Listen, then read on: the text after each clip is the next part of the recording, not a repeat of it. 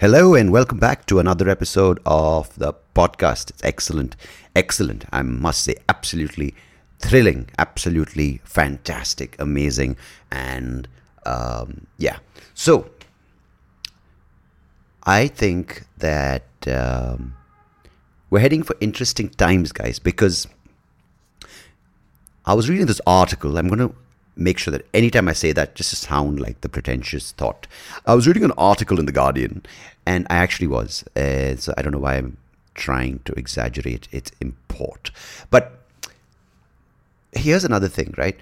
A lot of these news websites, which have an app, like The Guardian, New York Times, Wall Street Journal, the ones which aren't owned by big people. I don't know who owns these things, but they have a subscription model, and they encourage you to support independent reporting, independent media. And I want to find out from you guys, because it's interesting to know how many people actually pay for the subscription versus reading the free news, because some guys are really cock-blocky about it, right? Like they just give you a headlines on Twitter. When you click on the link, it's literally a pop-up window with subscribe to our newsletter, subscribe to these plans, and you can get access to the full article. Then you have the other guys like the Medium and all these things that give you 3 articles a month or whatever.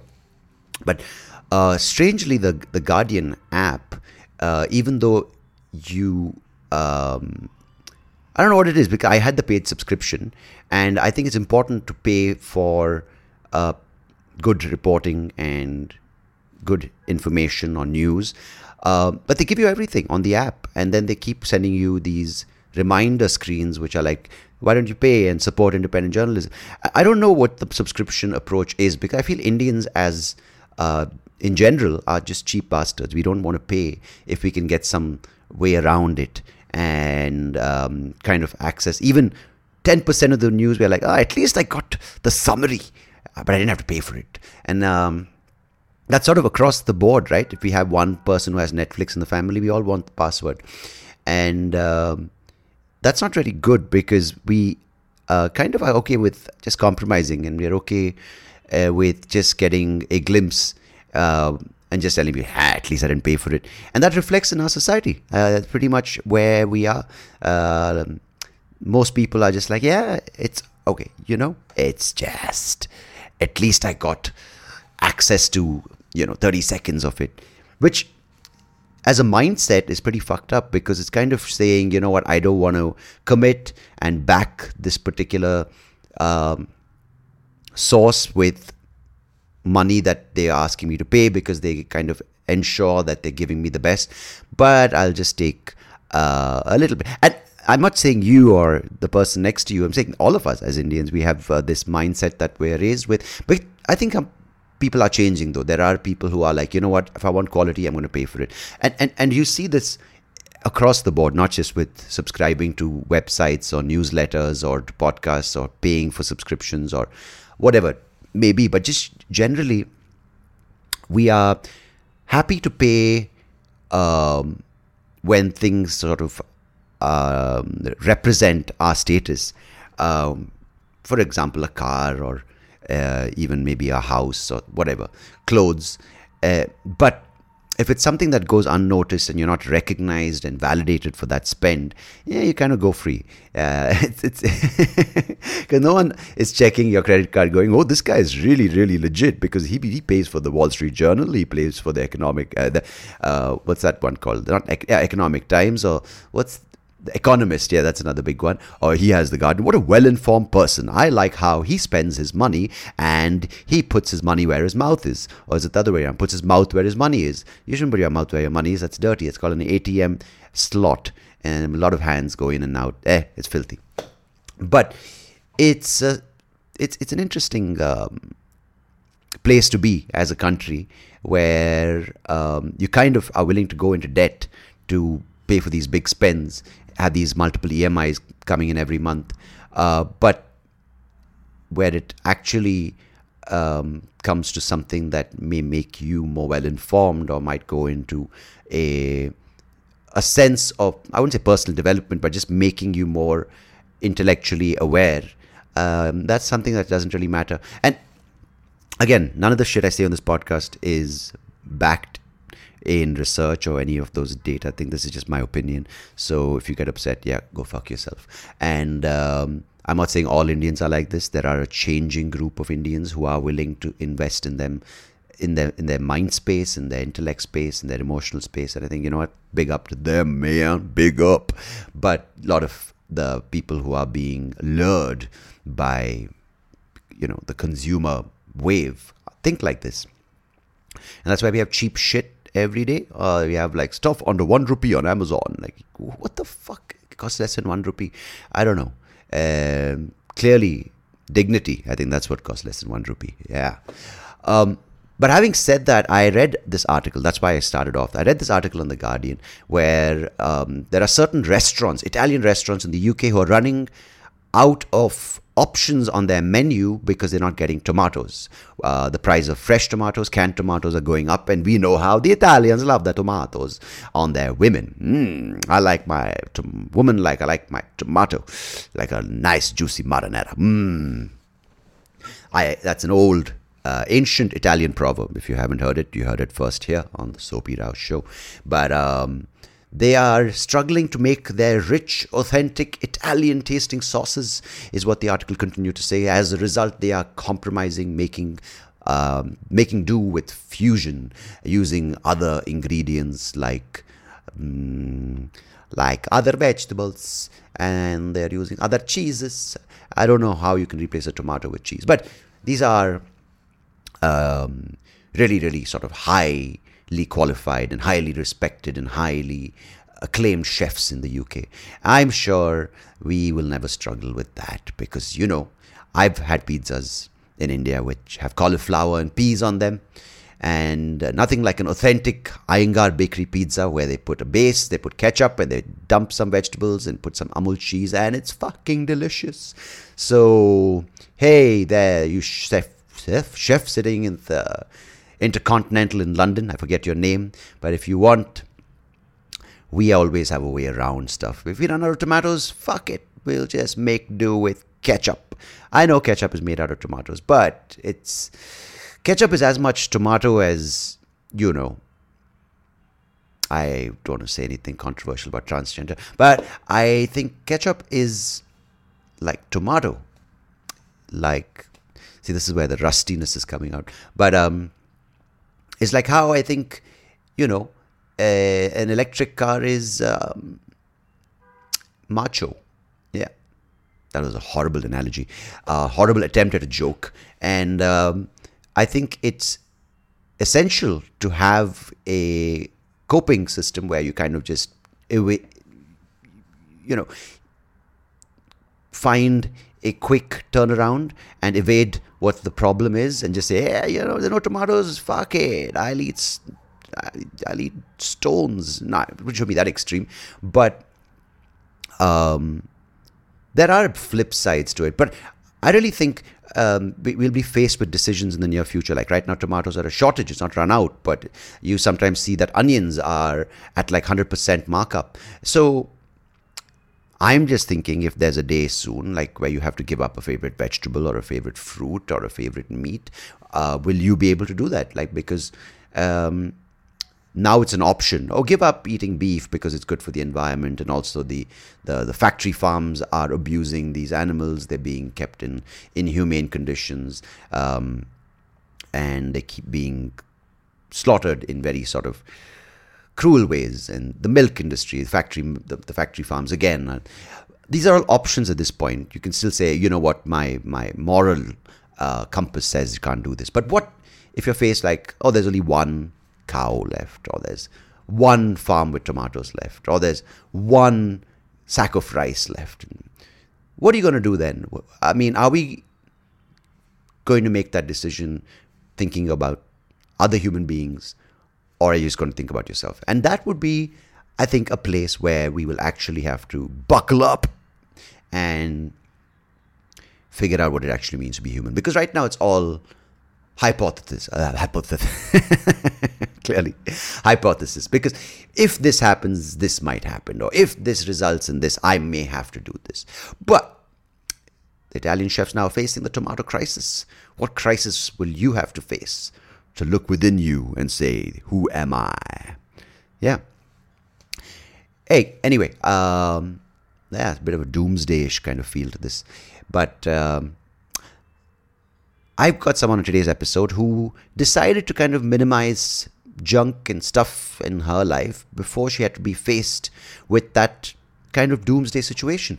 Rose Loumsbury, the author of Less yeah, clearly you really need to rehearse these intros. Rose Loumsbury, she's the author of the book Less Minimalism for Real. Don't say words that you can't say. Minimalism for real. I can say it, just having a bit of a slow moment.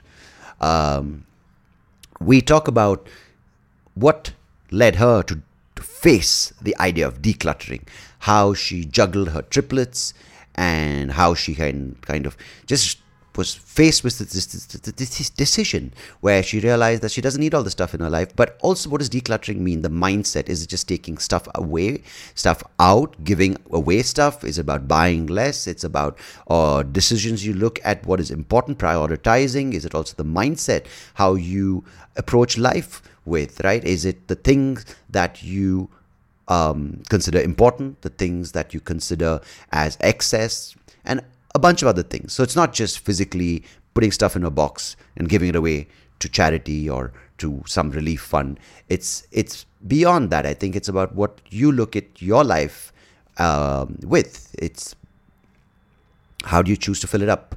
Do you just decide to distract yourself with more and more, or do you kind of sit down one day and say, this is what I really think I want to put into my life and I really enjoyed it, so therefore I will do that. Interesting conversation with Rose. We had a lovely chat, and I'm sure you'll enjoy listening to it. So I'm not going to ramble on about my doomsday predictions, but I'm going to let you guys get on with this conversation that I had with Rose. So Rose, if you're listening, appreciate you being on the podcast. And for all of you listening, as always, thank you. Till next episode, goodbye. God bless. Take care of yourselves. Cheers.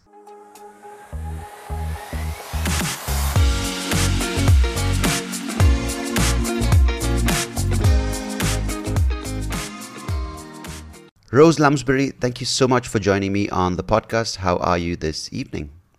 I am doing wonderful. How are you, Sandeep? I'm doing good. I'm doing actually very well.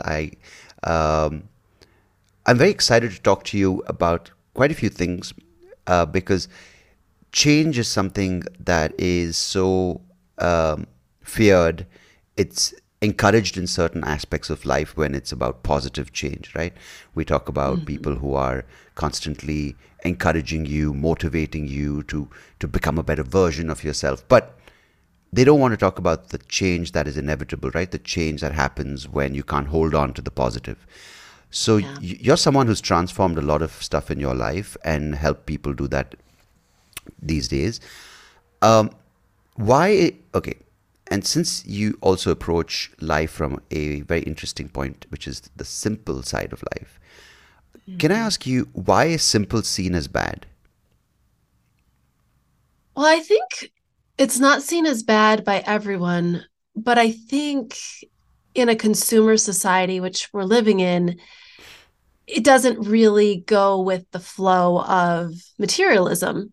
The Mm, simple life is actually really opposed to, bigger, better, more. I mean, I'm here in the United States and it's all about more, the bigger car, the bigger house. And I do think, though, there is a pushback against that. But I think it's very strong in that, you think, well, because I can, I should. Like, I live in a mm, house that I could afford a bigger house. I could afford more clothes. I could afford a bigger, more expensive car. It's not that I can't, but I start to question, should I? And so I think some people would think of simple as bad. It's interesting. When I first started my work, I used the word minimalism a lot. I called mm, myself a minimalist coach or a minimalist minded organizer. And what I found was that particular word, minimalist or minimal, that really hit a negative chord with a lot of people because I think when we think of minimal, we think of deprivation, not having enough. But I actually specifically started using the word simplicity to replace minimalism because simplicity seemed like something people could grab onto and they already appreciated it. Whereas minimalism, people felt threatened by it and they felt as if they weren't going to have enough. So I generally have found that simple or simplicity is more welcoming to people in theory, In theory, not I, necessarily in practice. you know, because I, um, you know, live in a society where it almost feels like people want to make their lives more complex. Let me phrase that in the right context, right?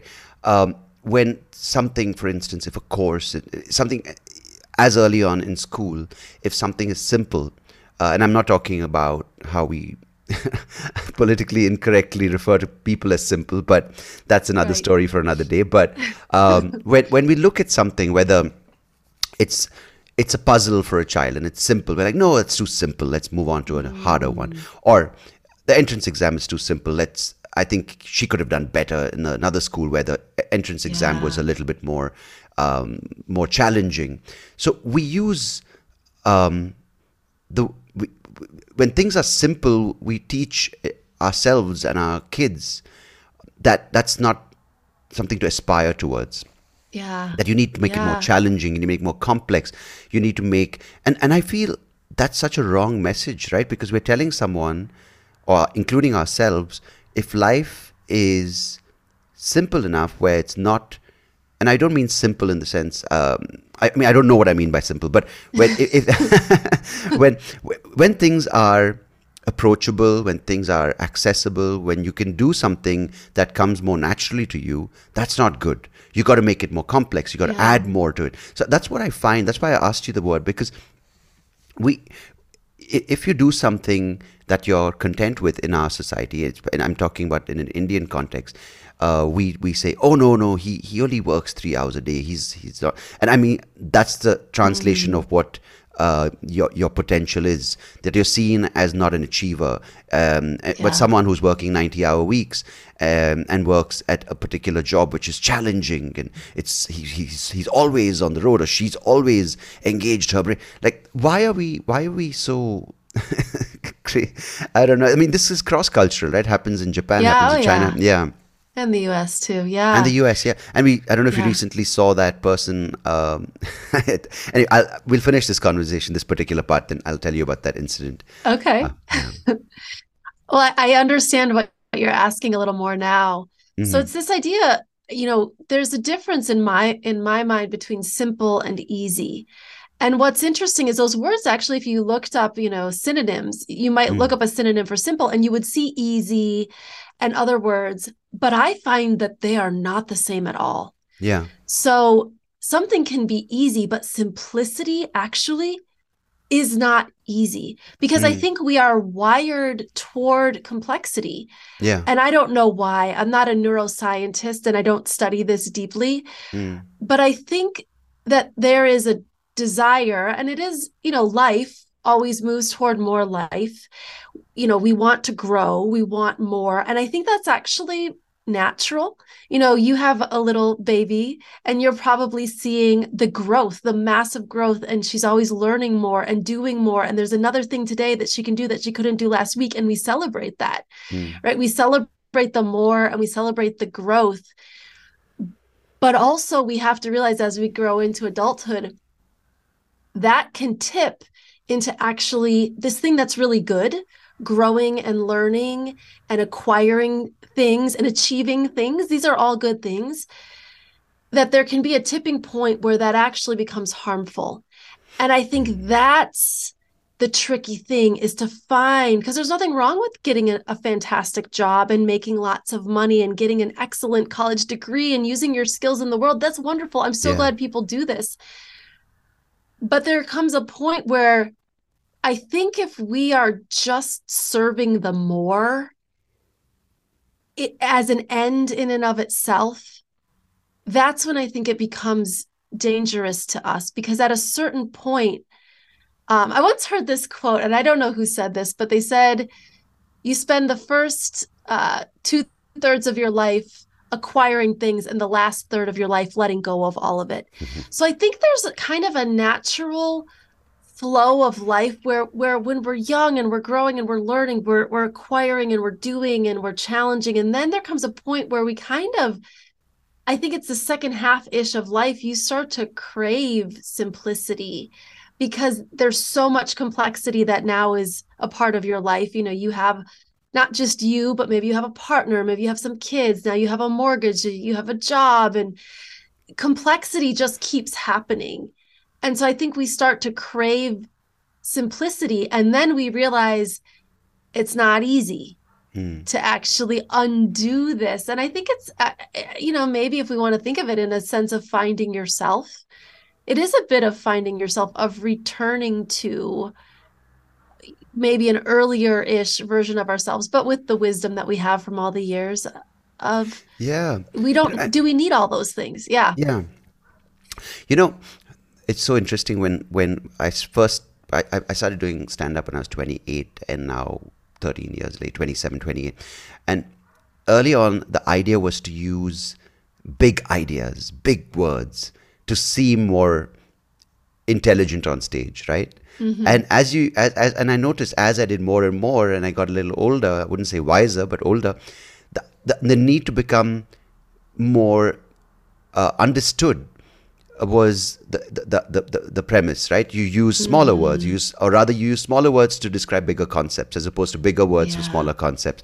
And a thing you said is very evident in most societies, right? More in all aspects, whether it's the physical appearance of having more, or even adding more, whether it's more degrees, more knowledge, Yeah. more layers to your soul, or your depth of humanity, or whatever you want to lie to yourself by using those concepts. But what happens, I feel, and this is something it's a recurring kind of theme in a lot of philosophy and in a lot of spiritual reading, is um, the attachment.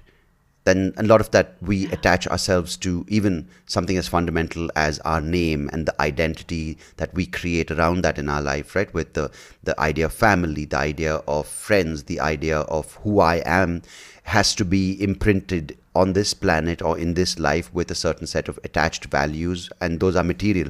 But one thing I really um, sort of resonated with what you just said is, at some point you have to let go, and that Yeah. process for me manifested in the form of unlearning, right? Unlearning certain ways I did things, unlearning certain ways I lived life and why I did those things. And that was, for me, I would say, much more transforming than taking a new course, because that's what you're told to do, right? Learn more, learn another instrument, or take up another sport, or do this course Yeah. in design, or learn how to do social media marketing. And I realized, you know what, I don't want to do more, I want to do less, and start enjoying the fewer things I do more, if that Yeah, makes I sense. think Yeah. it's the joy of letting go. Yeah. You know, when we let go, and you were kind of talking about things in this, that spiritual realm, and you think of life, right? I think we all know eventually we're going to have to let go of all of it. But And I that's think when scary, you're right? young, it Yeah. is scary. But when you're young in the first half of life or so, we're about the same age. I'm 41. You told me you just turned 40. Mm. So we're about that same like midlife, the Yeah. two of us together here. And I think as you get older, you just start to realize we are going to have to let go of everything, whether we want to or not. It's the way, right? Mm. We let go of the degrees and the achievements along with all the stuff, but at the end, we all enter and exit this world the same way. No matter whether we're a king or a beggar, you're Yeah. going to come in and you're going to go out the same way as everybody else. And so I think the desire to let go or unlearn, which I loved how you described that, I think it's a desire to kind of reveal ourselves. Sometimes I think about, and my actual biggest attachment is so interesting. You went beyond the physical stuff really quickly. My biggest attachment has never been to physical stuff. Mm. My biggest attachment has always been to achievements and accolades and Mm. praise and having people see me as this smart and accomplished woman. Like Mm. that's really where I get my identity. And letting go of some of that, or trying to, which is hard because it's intangible. Um, that has been Yeah. very transformative, the journey of that. And I will say I fail at it constantly, Yeah. but I continue to try because I know in my heart of hearts that I am not my college degrees, and I am not my productivity, and I am not my wittiness and all of those things. I think we know that who we are really a lot of times is almost underneath all of these things we've put on top of ourselves, whether Yeah. physically or in the realm of achievement. And it's And so I almost like think a it's, monkey yeah, holding onto branches because he's scared he's going to fall off, right? And one branch is this role, other branch is this role. And I know exactly where you're coming from because when you asked me before we started recording the comedy aspect of my life, it was such a strong representation of who I thought I was that when people said, "Oh, you're not funny," it felt like I was not good as a human being. But mm, there's so many things that we are encouraged to hold on to, right? Like when you say father, when you say mother, you take it so seriously. You take it up like, yeah, if someone says, "Oh, your child's badly behaved," that shows that you're a bad parent, and in, yeah. and that's such a it's such a normal, so-called normal way of being viewed by people, but it's such a limiting way because, at least for me, Hmm. when I stopped calling myself a podcaster, comedian, and I stopped, or rather, I let people call me whatever they want to call me, but I don't let it go beyond a certain layer in my mind. Then it's not really going to affect me because I'm still the same person. I'm just sort of expressing my way in different through different mediums, right? And even something as precious as being a father to my little one, I mean, I can only do what I can do, and there's no point trying to show that I'm a certain role to a certain group of people because they can. I'm the only one who has control over what I do, right? Not what they say or how they say, because people will always say whether it's positive or negative. But I realized that kind of way of thinking, however hard it was and continues to be hard, and as you said, we constantly fail at it, it kind of shows us a side, or rather another opening into something which is so limitless, beyond these roles and labels and identity and attachment, right? Yeah, I feel like we're kind of getting in the realm of, I've read a lot of Buddhist, not a Mm, lot, but I've read some Buddhist writings. And it's this idea that really, you know, we've kind of constructed this identity, mm, and it has its roles and it has its names. And even as you were talking about being a podcaster and a comedian, I immediately wanted to ask you, but don't you feel a pressure to define yourself? mm. You know, and I think that's the struggle is truly, yes, we are all the same. We are all part of this great humanity and this great life and all of these things, and there's no limits to it, and it in space or time, actually, if you want to get really into it. Yeah, of course. But there is this, I don't know if it's pressure or desire or need, maybe at some points of our lives, to there's safety maybe in the labels and in the definitions and in the roles, and we cling to them, as you said. Mm, And it's maybe it allows us to actually get through the day-to-day living of life that we have to do to make things happen in our lives. But it's like this weird dance between how much do I identify in the role, and then how much do I actually recognize that, that's not really me and that's not really true. It's just the role or the label that I'm putting on this. And I yeah. think it's beautiful to recognize it, because I know I would say 95% of my day I'm in that. It's sort of like the Matrix, the movie The Matrix. Mm-hmm. In a way, we're sort of all in the Matrix in a way, and the real life You shouldn't is, say that too much because that's what Andrew Tate said, and look where he is. oh no, yes, no, we won't say that. We won't say that. That's true. Because he Um, took that to another level anyway. yes, Yeah. yes. But yeah, I know it's No, Yeah, and I'll tell you exactly what you just said. I mean, I didn't really don't remember too many details in the movie, but it is that, right? It's this construct that we are all sold into, and it's almost like when you take a step back, saying, I don't think, I'm not entirely sold anymore. You're kind of then cornered, saying, hey, what's wrong with you? Is everything fine with you? Like, do you have some issues? It's like a lot of Indians come to the US to follow their whatever it may be, their degree or the job, and it's an American dream, right? A lot of people from all over the world come to America for the American dream, and then they come back with these roles that people are impressed by. That, wow, he's a software engineer, he's a CEO, he's as you said, right? That you got the big house, you live in a certain part or whatever it may be, and then no one questions, or rather no one respects or values who this person's become. It's what they are when it comes to, like I'll give you an example. I lived in the US for about 4 years. I came there for my undergrad, and I lived in a small little college town in Oregon, which is a town near Portland, Oregon. And okay. yeah, and I didn't go to a big college. It wasn't the Ivy Leagues, and I didn't. And God forbid, don't ask my GPA. It was horrible. I mean, I wasn't a good student. I realized now, when I look back now, it's just that's not something I enjoyed. Studying was not something I enjoyed, but I did it because, just like you, it was something I was told to aspire to have a good degree, or have the ability to study well, or whatever it was.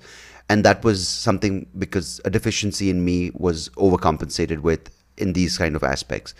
And what I enjoyed about the US, my time there, were these experiences I had, these conversations I had at these little dive bars with a local who's from McMinnville, who I think owned a company, or a cab driver, or friends I made in college. But that no one, a few people do, but that's not seen as valuable.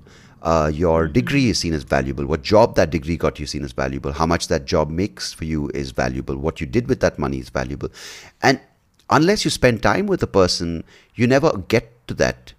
And that's sad, right? Because and a lot of these people who I see spent years in the US have got all these right tick boxes ticked.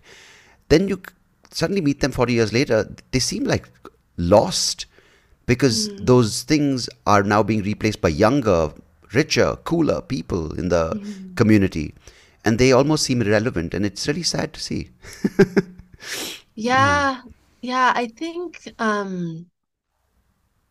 it's interesting, in my life, like recently I lost my dad very suddenly about a month ago. Oh, I'm so sorry. And oh, thank you. And I experienced kind of, obviously I've been on the simplicity journey and all these things, but when you lose someone, or you have something like really shocking like that happen, a lot of your values get realigned very quickly. Mm, And so, how you described talking to the people in the small dive bars and having those human connections that you really valued, I'm a very type A, high achiever type person. That is kind of mm, how I'm wired. I am productive. I can get a lot done. And this is, I've been praised for this my whole life. I yeah, I was very good in school. Like I was getting all A's all the time. right.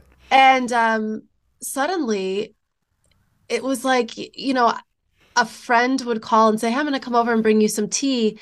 And even though I hadn't answered emails in 5 days, all I wanted to do was sit and talk to my friend and drink Mm, tea and be with her. And it was very different than how I had been before, where if a friend had come over with tea and I hadn't answered emails, I would sit and talk with a friend with the tea, but inside I'm like, I really need to answer those emails. And I would mm, want to kind of, I wanted to get back to the productivity and the empty inbox, because that's like what shows that I'm productive. And it was just really interesting to me that I sort of felt like I had this portal into how the other half lives, how the people who naturally, because I think there are some people who just more naturally are in the moment with yeah, yeah, people. absolutely. And a lot of us, it almost, I feel like, kind of took this horrible thing for me to really experience just the beauty of an everyday moment, of a small moment, and realize that it just doesn't matter if I answer all the emails. It just doesn't matter if Yeah. I'm not launching my winter course that I normally launch every winter. And I always do like fall, winter, spring. And I just couldn't get it together this winter. And in a way, that's And respecting yeah, the memory of such a important person in your life, right? yeah, I think it just sort of creates space um to kind of figure out because like I feel that I'm at this other juncture in my life and I'm so in it right now that I don't really know what it means. Like I don't have any sage wise lessons. Like I want of course to get to the lessons because then I've proved I've learned something from Yeah, this and yeah, I'm yeah, not at yeah, that point, right? yeah, yeah. I don't have any lessons. I'm kind of just in this thing, but it is, like a different reality and I feel like there's a letting go in Mm, this that is related to what you're talking about, not just the letting go of my father, but the letting go of, you know, do I need to have the business that grows every year? Do I need to always be publishing a blog post every single week? Do I need to have X number of clients? Do I need to fill the course with this many people 3 times a year? All these things that these markers, you said yeah. markers, these markers that seemed so important 2 months ago, a lot of them don't seem so important right now. You know, there's an And interesting line yeah. that if you're interested in Audible, they have this lecture and comments on certain Zen passages by Osho. And in Mm, one of those, he talks about just what you're saying, this need. And he says, there is no goal in life because the moment you set a yeah. goal, then you're either running towards it or away from it. And if you're running towards it, then you're seen as good, productive. You're seen as the person who's better. If you're going away from it, then you're seen as the bad person. You're seen as the person who's not productive, the person who's falling off the wagon. And that's something that we all are driven to, right? Like if you and I are in the same thing and you're working towards your goal and I'm working away, we're constantly in in our own minds and with each other, and from a third person's point of view, you're the good worker, I'm the bad worker, you're the good person, I'm the bad person. And why, right? Why do we don't need any Mm, of that, because all that is something that we are creating stress on, right? Because we all we have right now is you and I just sitting here and talking, and it's beautiful. But yeah. the moment I put a certain goal, or I take you away from a certain goal, it makes us it puts a barrier in our conversation or the way we interact as human beings. And if you magnify that onto on a social and a global scale, it's and there's something I'm noticing. I'm not at all going to say that I'm in a place where I judge and I say, oh my God, how are people like this? But one thing I've noticed is when I talk to certain people, especially high achievers, or well, so-called high achievers, right? They're very high strung, and it feels like every conversation, even though I'm trying to slow down, and of course I've got a lot of examples of where I just don't let anyone else speak, but I can't do it right here. But it sounds like everyone's just trying to pile in as much as they know in as few minutes. You know? Yeah. Yeah, it's, when you were mentioning the good and the bad, I Mm, have a kind of a Zen teacher who I follow and work with. His name's Leo Babauta, and he writes a blog called Zen Habits, which is uh-huh. I've read for many years.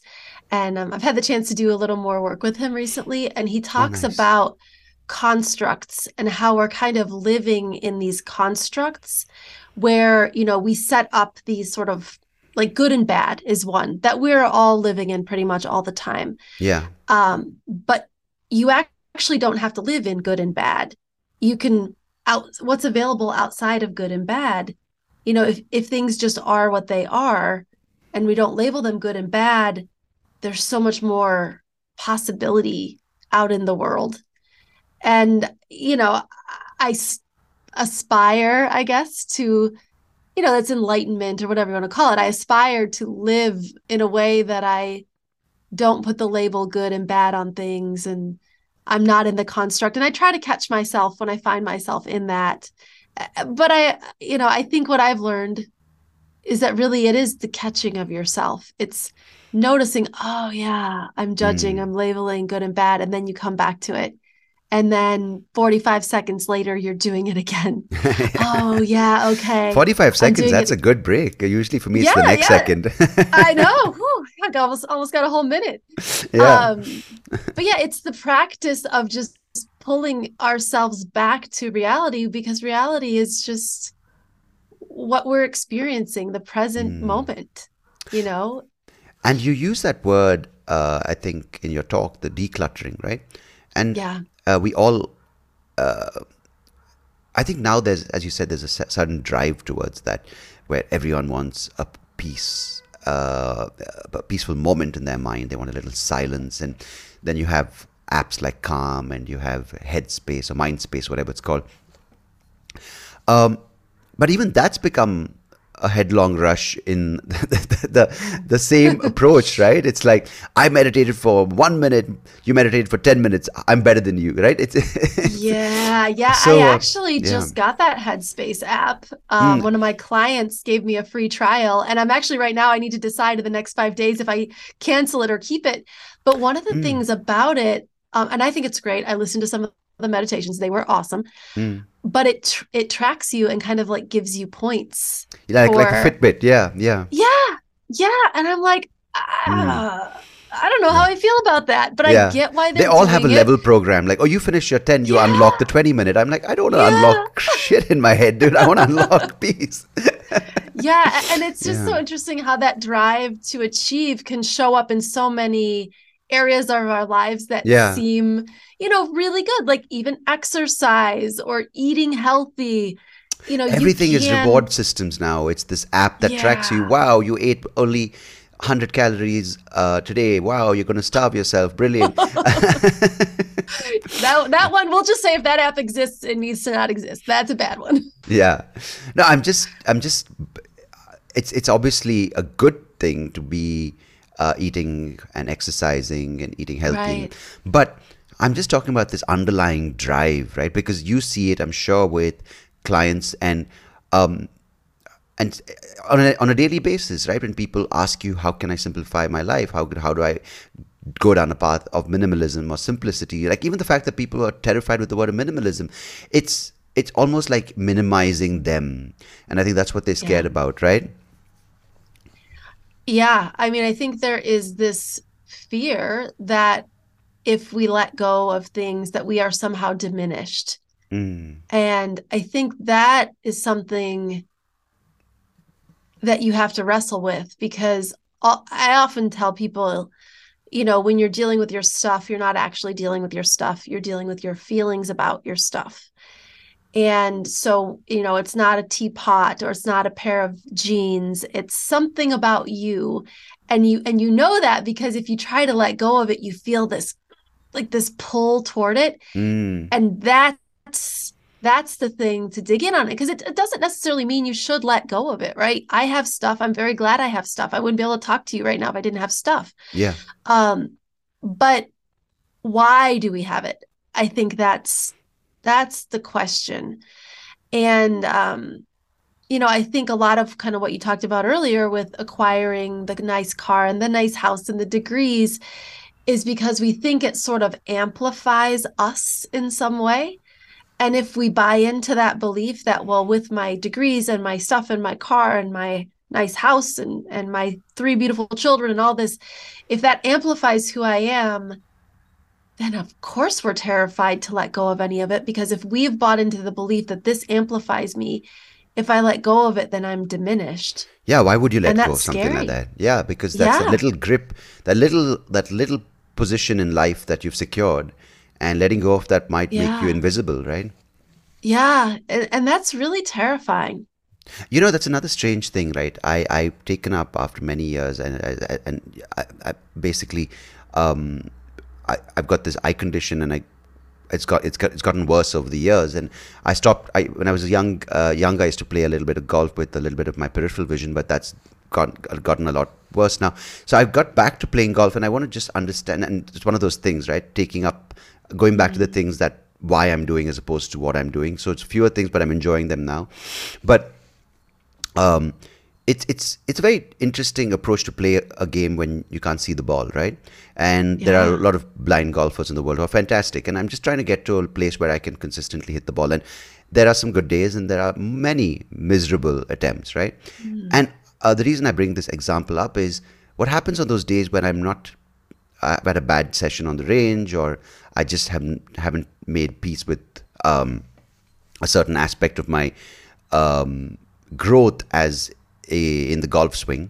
The first thing I do is I come back home, and instead of reflecting or whatever it may be, or just forgetting about it, I go online to see if there are new golf clubs available, because I think fortunately, I haven't bought a new set, but it's always something. I'll buy new golf balls, or buy a pair of gloves, or buy golf clubs, and I'm just like, this will make me better, And I think that's something which it's so stupid, but I do it, and we do that sometimes when we failed or we're not succeeding, which I don't know if there's a difference, but I feel there isn't a difference. Or if you look at it right, they're both Mm. good. I think we add more stuff, or like for instance, if we got rejected by a girl or a boy, we go buy new clothes, thinking that, oh, I think that's another human need, that your inadequacy can be compensated with a new token of worth. Yeah. You know? I mean, there's a very real psychological, physical reaction. It's a dopamine hit, Yeah. We feel bad. We feel pain. Like there's a bit of pain that you're feeling when you're not hitting the ball. And there's pain, obviously, that we're feeling if somebody that we desire doesn't desire us. Mm. And so when we feel pain, we want to feel some type of pleasure, some type of goodness. And a really easy way to do that is to give your brain a hit of dopamine. And a great way to do that is buy something, almost Yeah. anything. And then also you can in less healthy ways, and I don't know if it's more or less healthy, but you could drink, you Yeah. could do drugs, you could go have sex with somebody, you Yeah. could eat a bunch of junk food. All of that is going to give you this little hit of dopamine, like, yeah, you got your reward, you found a thing, and it's good for you. um but obviously that's sort of it can create an addictive cycle that is Yeah. really not healthy for us, because what it is it's of us avoiding dealing with our pain, our Absolutely. disappointment. And so A a deeper lot of sense of rejection as yeah, well. Yeah. yeah, And that's what it yeah. is. I think many times when I realize that, hey, you're playing because you want to, right? Not because your wife said go play, and that's why I love you, or someone else said you're going to Hmm. be the best blind golfer in the country. I'm playing because I want that independence of going out in the fresh air and hitting a few golf balls. And then I remind myself of that, the urge to shop, or the urge to this thing. And my wife's very, very aware of this, right? She runs a sustainable e-commerce platform for slow living, slow fashion, ethical designers. So when I buy new stuff, and I have a bit of a clothes thing, let's call it a bit of a clothes thing, and and when I come back, and she's like, oh, you don't buy things. And you said it's interesting how we either shop or drink or go have sex, and maybe I should try that. She's like, again, I hope you're not shopping. I'm like, no, I've given up that. I'm just going to go hook up with someone when I have a bad day at the range. And I want to She'll see be that like, reaction. oh. Damn it. Oh, go shopping. But it would be interesting. She's like, you know what, go ahead, it's much more sustainable. That is true. It is more you're, sustainable. you're not polluting with plastic. I mean, technically. um, when you think of this, you're 41, I'm 40, and we kind of hopefully are a little wiser than what we were in our teenage years. So we want to apply this as parents, right? Now, you mentioned that you have 3 teenage children. Now, that's a pretty volatile phase of their growth, Yeah. emotionally, physically, and also the environment, right? Now, with, Hmm. of course, a lot of parents talking about taking away smartphones and with social media, etc., etc., how fair is it to apply what we are talking about to them? And if it is fair, how do you go about it? Because I'm taking notes. You are at a good spot because you have a baby who will grow up knowing just what you are creating right now. So you're in a good point. Okay, I mean, thank you. fair is, I mean, I think as a parent, you do what feels right to you. You Mm. know, you raise your children in alignment with your values, whatever they are. And then when they're adults, they'll probably reject all of them and do whatever they want and then maybe come back to them someday. Mm. So I think it's really about, do you feel a pull toward simplicity and a pull toward less? And if you do, then you raise your children and you model that for them the best that you can. My kids, I guess in my own life, they were about 2 when I started doing this. So they were young. So they really haven't known differently. So, Mm. they've never had in their memory. I mean, when they were toddlers, they had tons and tons of toys, but they don't really remember it because I started decluttering when they were 2 or 3. Ah, okay. So, they're not used to closets that are bursting with clothes. They're not used to so many books we can't fit on the shelf. They're not used to so many toys they don't fit in the bin. Um, so that's kind of the normal that they've grown up with. Um, and they may grow up and decide that that's not how they want to live and they want to have lots and lots of stuff. And that is okay because they've got to grow up and live their own life. But I think you setting the model of how you want to live in all ways is probably the most important. And, when I first started my business, I used to go into people's homes in person Yeah. and help them declutter. And one of the things I noticed, I often had to have this tricky conversation with parents because they would say, I'd walk in the home and usually it's cluttered because that's why I'm there, right? There's Yeah. there's clutter in the kitchen and the bedrooms and everywhere. That's just how it was. But often the parents would be like, my kids are, and I would hear them say horrible things about their children, like they're pigs, they're slobs, they never put anything away. And they'd show me the toy room and be like, this is the problem. And here I've walked through the whole rest of the house and I'm like, these kids did not buy these toys themselves. They Mm. don't own this house. And I had to have this sort It's of so, gentle yeah. conversation and said, kids really pay attention to how we live. And if we are asking them to clean up their things and let go and simplify, it's only going to work if we do it too, if Mm. we model the way. So a lot of times I tell parents, don't really worry too much about your kids, worry about yourself and how do you want to live and how many clothes do you want, Yeah. Yeah. and it sounds like with you and your wife, especially with the business she's in, I'm imagining are setting an example of simplicity for your child. And then, yeah, you mentioned, smartphones and technology, and that's a whole other beast that's difficult for me to control as an Yeah. adult. I try to simplify it and I don't feel that I succeed a lot of the time. That's really hard. There are, I think for me, a lot less models of how to do that well. And, I have 3 13-year-olds. They have a phone that they share. Although my oldest of the triplets, he kind of always like takes everything for himself. So he has the phone 97% of the time Oh, is wow. his phone. Okay. Oh, Okay. yeah. Yeah. He makes sure that he gets it most of the time. And the other So two they have are boys as well? 2 boys, 1 girl total. So, Ah, okay. No, it's yeah. amazing having So, triplets. I mean, I just can't get. And of course, even in that, there's a bit of a pecking order, right? Like he feels like he's the oldest, and yeah, oh, he is the oldest by 1 minute, by one whole minute. He's the oldest and he acts that like it. that's adorable. He Yeah, like pushes the other two around and he's very wonderful as well, but even as a little guy he would take the toys and he was sort of and he was also physically the biggest, so that right. helped him when That he was helps. Yeah. younger. No, and But that's a strange yeah. thing. I'm sometimes sitting and Shasa's sleeping or she's rolling around on the bed, and suddenly I'm just looking at my phone and I'm like, oh, I'm a bad parent, and I'm like, no, I don't think you're a bad Yeah. parent. Like for me, my phone is pretty much my entire feedback, right? Like it reads out my emails, it reads out my text messages, my thing, and I'm like, maybe I shouldn't be doing this next to her because she'll get influenced. And I'm like, you know what? There's a point at which you got to kind of balance it, right? Like you can't Yeah. live in isolation without a phone because you are living in a city, you are connected with the world, and you're not.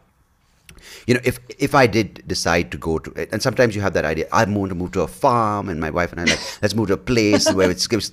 I'm like, I don't think I'll ever live because my entire life is in this chaos of a city, and if I've Yeah. moved abroad, it's been in a city, and I don't think I'll do justice to farm animals and to the crops, and I'll probably end up killing everyone, including myself, right? So we got to be You realistic. wouldn't make it through the winter. I wouldn't make it through a day because have you milked the cow? How? I need to Google it, but I don't have my phone anymore. Exactly, because I it's need the YouTube cow milking video, but I can't bring it up because there's no internet out here. yeah, it's absolutely as you said. That's probably going to happen. Like I probably won't even make it past the fence. Like how do you open a fence, right? Yeah. So I think we sometimes in this conversation with ourselves we overcompensate, and I think that's the problem, which is I think inevitable, right? Because you kind of want to be a better person, and that's again like what we said earlier. What you said is we try to do more when all you got to do is do less within the space you're in. Yeah. Yeah. I think with anything, you can go to extremes. So, my husband, when I was first decluttering, Hmm. I was really excited about it. I was on fire about it. So this is where the high achiever comes in. Yeah. So I'm going to be the best declutterer. I'm going to be the best minimalist, the most minimal minimalist. But at a certain point, Yeah. I think he actually said to me, he said, you kind of have like a minimalism anorexia. He's like, Hmm.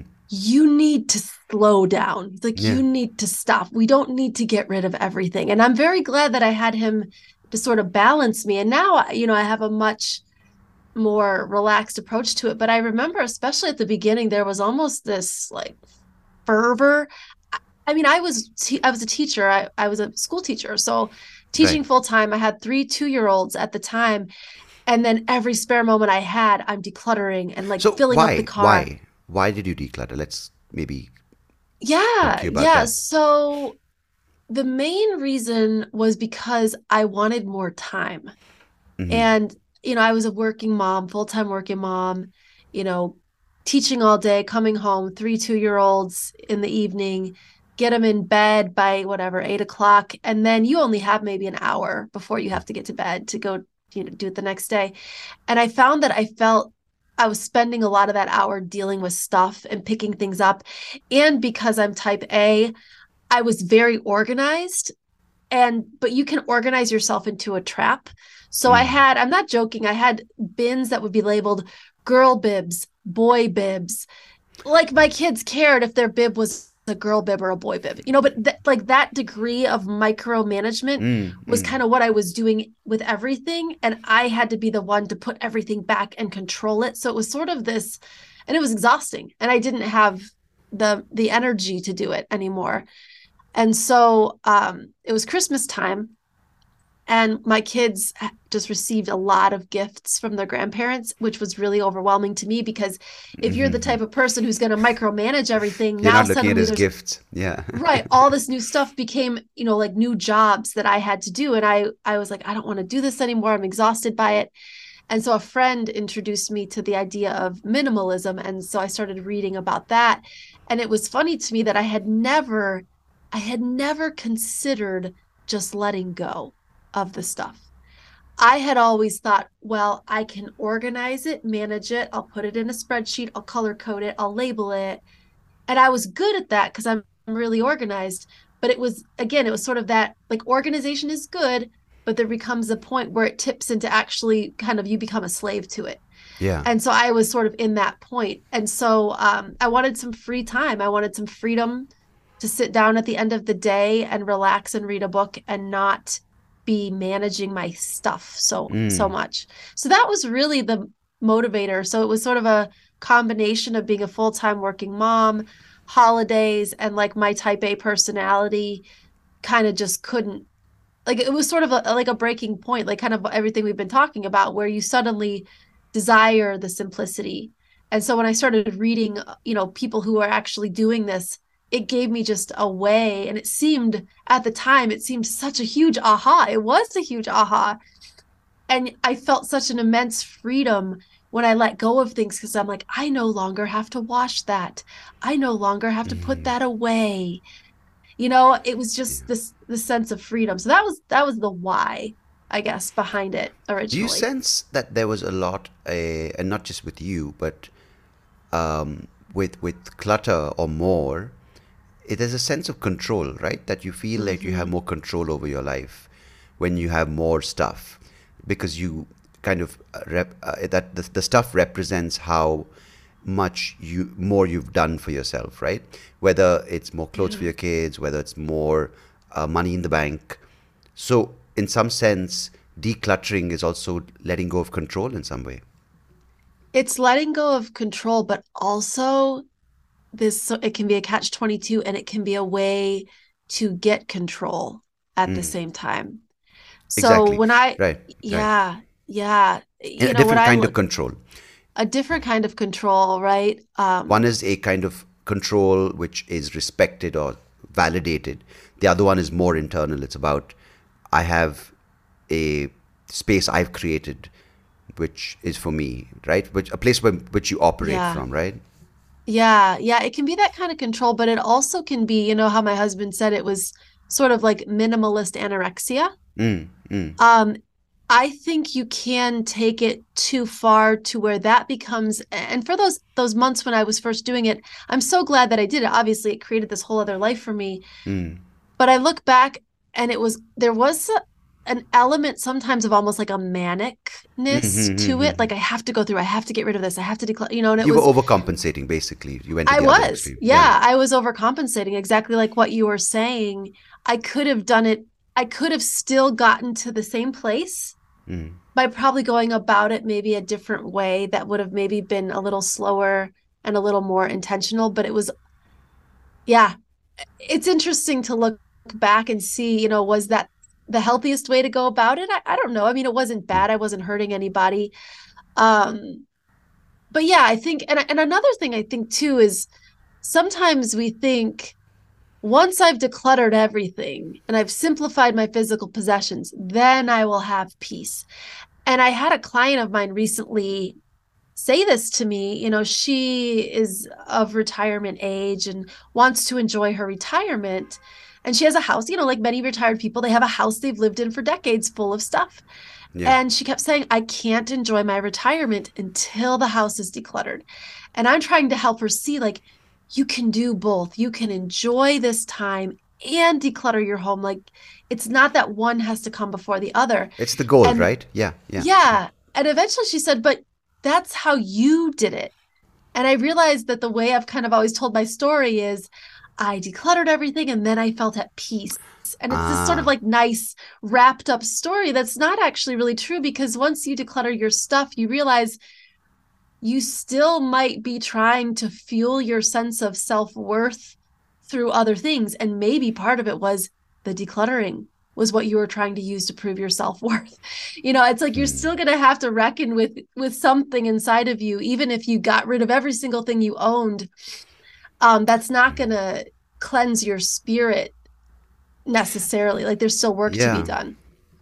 It's it's almost like the why you're doing it, right? If the why is not the right, or not even right, if the why is again from the same premise of achieving something, then it's the same cycle again. Yeah. It's instead of more, you're going to be like, see, I have less than her, I'm better, or I'm more than her, it's better. And it's such a weird thing because it's about almost decluttering your mind before you declutter anything on the outside.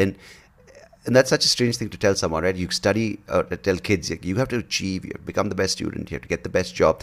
Then you know what? Start decluttering, take it all away. And they're like, what? But if we actually Right? tell them from a young age that you know what, more isn't better, but what you know and how you know it and why you use it and why you know it, that's more important. I think that's a better place to start with because then they don't have to go this entire route and then realize at whatever age that you know what, I already knew this in some way. Of course, I it wasn't appreciated. That's why I got more.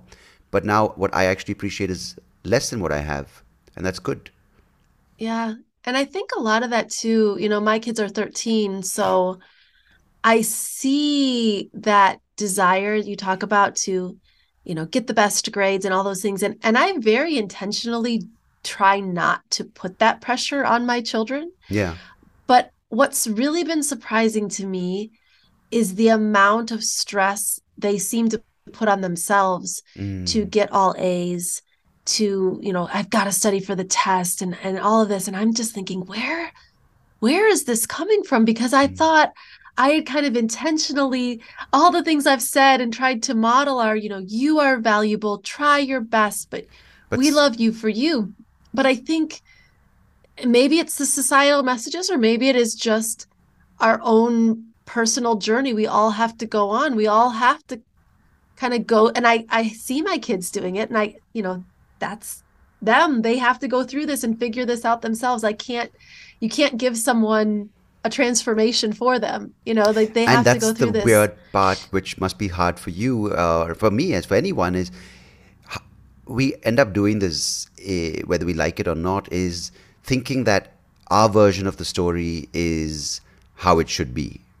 Yeah. Whether it's decluttering, whether it's unlearning, whether whatever it may be. And you tell someone thinking and meaning the best, but they're like, no, and I think that's the most difficult thing, especially when it's your child or it's someone really close to you, to acknowledge that they have to go through their journey, whether it's, a therapy, or whether it's going through a cycle of working in the material kind of thing. The more you try to put your version of the truth, or your version, and sort of put your perspective on them, the more it's rejected. And I'm sure for you, being in a place where you're trying to help people simplify their life, and you try to do it in the way which, of course, I'm sure you see it as the right way, and then they start rejecting it, you're like, but why, right? Yeah. Yeah. Yeah. And I've also, I have a deep appreciation for people who live differently than me. Um, my grandmothers, and I'm sure yours as well, went through, and I don't know, the Great Depression in America, I'm guessing was probably also in India. Was that worldwide? Was Well, we the didn't have the great 1920s? we didn't have the depression, but it was pretty depressing throughout, because Yeah, it it was, it was it was kind of depressing anyway. I mean, it was under British occupation, and I Okay. mean, Yeah. under British, I wasn't there, so I don't want to sort of kind of falsely recall anything.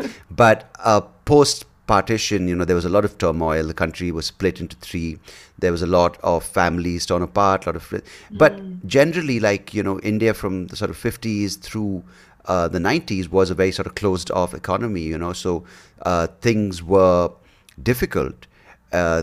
Things were not as easily available, and that mindset is there. The scarcity mindset is there in Indians from that time, Yeah. including my grandparents are no more, but my parents have that in some way, and I see them buying stuff, and I mean, I buy it as well. I buy stuff as well. We've already spoken about my problems, but but my The parents golf clubs. buy, yeah, my golf clubs and my hoodies, and let's not go there anyway. But yeah, my parents do that, like, and it's nothing wrong, because that's the generation which, and my dad was saying at one point, so we have the currency is called the rupee, right? And Mm. for every rupee he earned, he used to get taxed almost 99% of that, because that was the way the Whoa. government. Yeah, so I mean, I remember when I was a kid, I used to go for an eye checkup to this city in India where they had a big hospital, and that place was a port, so they used to get a lot of this stuff which was illegally brought into the country, like cans of Coca-Cola. And I used to Mm. like, oh, I need some. I used to come back with like 10 cans, and that was like my hoard. And yeah, and yeah, so that was a thing then, like getting access to stuff. And that generation of Indians who moved to America in the 70s and the 80s did have that. So for them, a big house and a big dining table are big things. And you're right, like for your Yeah. grandmother, and for us now, I mean, even though I grew up, I was born into an India which is not as global and not as globalized and connected to the outside world. I did live with that need to want more, but now at the age of 40, there's a chance for me to turn it around. And Yeah, for that's you, so yeah, interesting. yeah. The generational values are very similar under different political circumstances, but very similar in that um, my grandmother, she died last year. She was 98. Wow. So, she lived a very long life, but she had spent the last 18 years of her life living in kind of a basement apartment in one of my aunt's homes. Mm, And so I ended up staying with my aunt overnight because I needed to catch a flight. And I stayed in my grandmother's apartment yeah. down in the basement. And my aunt she had not cleaned anything out because they were very close and she couldn't bring herself to let go of the things. And so here I am in a very cluttered environment because my grandmother loved things and she saved, like a tissue, like a Mm, Kleenex. If it wasn't really used, she would save it, right? Because you mm. could use it again. So Yes, yes, that's, the absolutely. level that we're at. And so I remember being in the bathroom and just looking around and there's, all these different tubes of chapstick and hand lotion. And there's just so many, it's so cluttered. And I felt so close and loved by my grandmother. in this environment that most people would think someone like me would hate it. I loved being around her things and looking at the stacks of papers she'd saved, and it made me feel so close to her. Mm, And I thought, wow, I thought a few things. One was there is something about stuff that can connect you to other people, and that is a real thing. And also I thought, well, gosh, when I die, nobody's going to see all my tubes of chapstick and all of my mm, Kleenexes because I don't have those things. Like I have one tube of chapstick that I'm using. And I don't know, it just made me think, here I am espousing the glories of decluttering and letting go. And I believe very strongly it's good for me to live that way. I live better that way. And I think a lot of people do. But also, you can live a beautiful, full, rich life and have lots of things. And that's okay too. We talked about right and wrong. There's no right or wrong, way to do any of this. It's what makes you feel good. And I think the reason that I felt so close to my grandmother there is because this was authentic to who she was. mm, mm. It was authentic to who she was, to save every little thing and not waste anything and reuse every little container of yogurt to put pencils in. This was her way and it was true to her. And so being around it felt wonderful to me. So I don't really know the moral of that story, No, but I love that because it's such an important thing about who you are as an individual and whether I call my mom a squirrel because she kind of does similar things. She kind of yeah. suddenly open a drawer which you haven't opened and like what's in there? She's like, don't open that. If you open there, it's like it's she's got all sorts of stuff because my sister lives in Singapore and she'll go and buy all these things and she just loves squirreling away stuff and but that's her, and if I go and who am I to go impose my uh, will or my views and that's and such a and I'm sure we must have been in that room with the smells and the Yeah. scents and it's kind of like a little like a warm hug from Yeah. someone you love so much and I totally get it and I have a habit of doing that as well like keeping like a tag of something like I was gifted many years but I keep the tag because I might not be able to see it or read it later but I'll suddenly be in my drawer going, what's this tag? And I throw it away. But in my memory, that tag represented a part of my life or something kind that someone did to me. And Yeah. you're right, these things are so important, but it's the reason behind it because you can declutter and have an Yeah. empty house and say, oh, look at this Swedish plan that it's a minimalist design. But who are you doing it for is the question, right? Right, right. And I think you're so right about that. It's all about why. Why are we keeping it? That little tag could be very important to you, or that card or that letter can be very important to you. And I think that's important for people, listening to realize is that I definitely don't espouse getting rid of things for the sake of getting rid of things. Decluttering for the sake of decluttering is just as harmful as acquiring for the sake of acquiring. I need to, that's a good quote. Well said. I Yeah. need to write that down. Decluttering for the sake of decluttering Well, it was heard first here on the Soapy it, Rao show. heard first here. Just as harmful as acquiring for the sake of acquiring, because Yeah. you know we should always be asking why. Why are we acquiring, and why are we letting go? And as long as we know why, and there's a good reason there, I think both are fine in equal measure. Brilliant. Rose, that was well said. And I'm glad you got a quote out of this conversation. I know. I'm And gonna write. I have a sticky note right here. I'm writing it down as soon as we're off the air.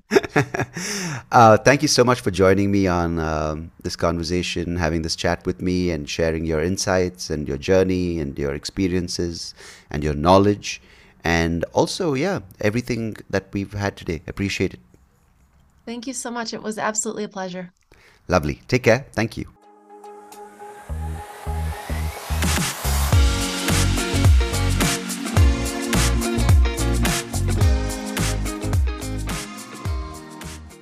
Hey, thank you so much for listening to this episode.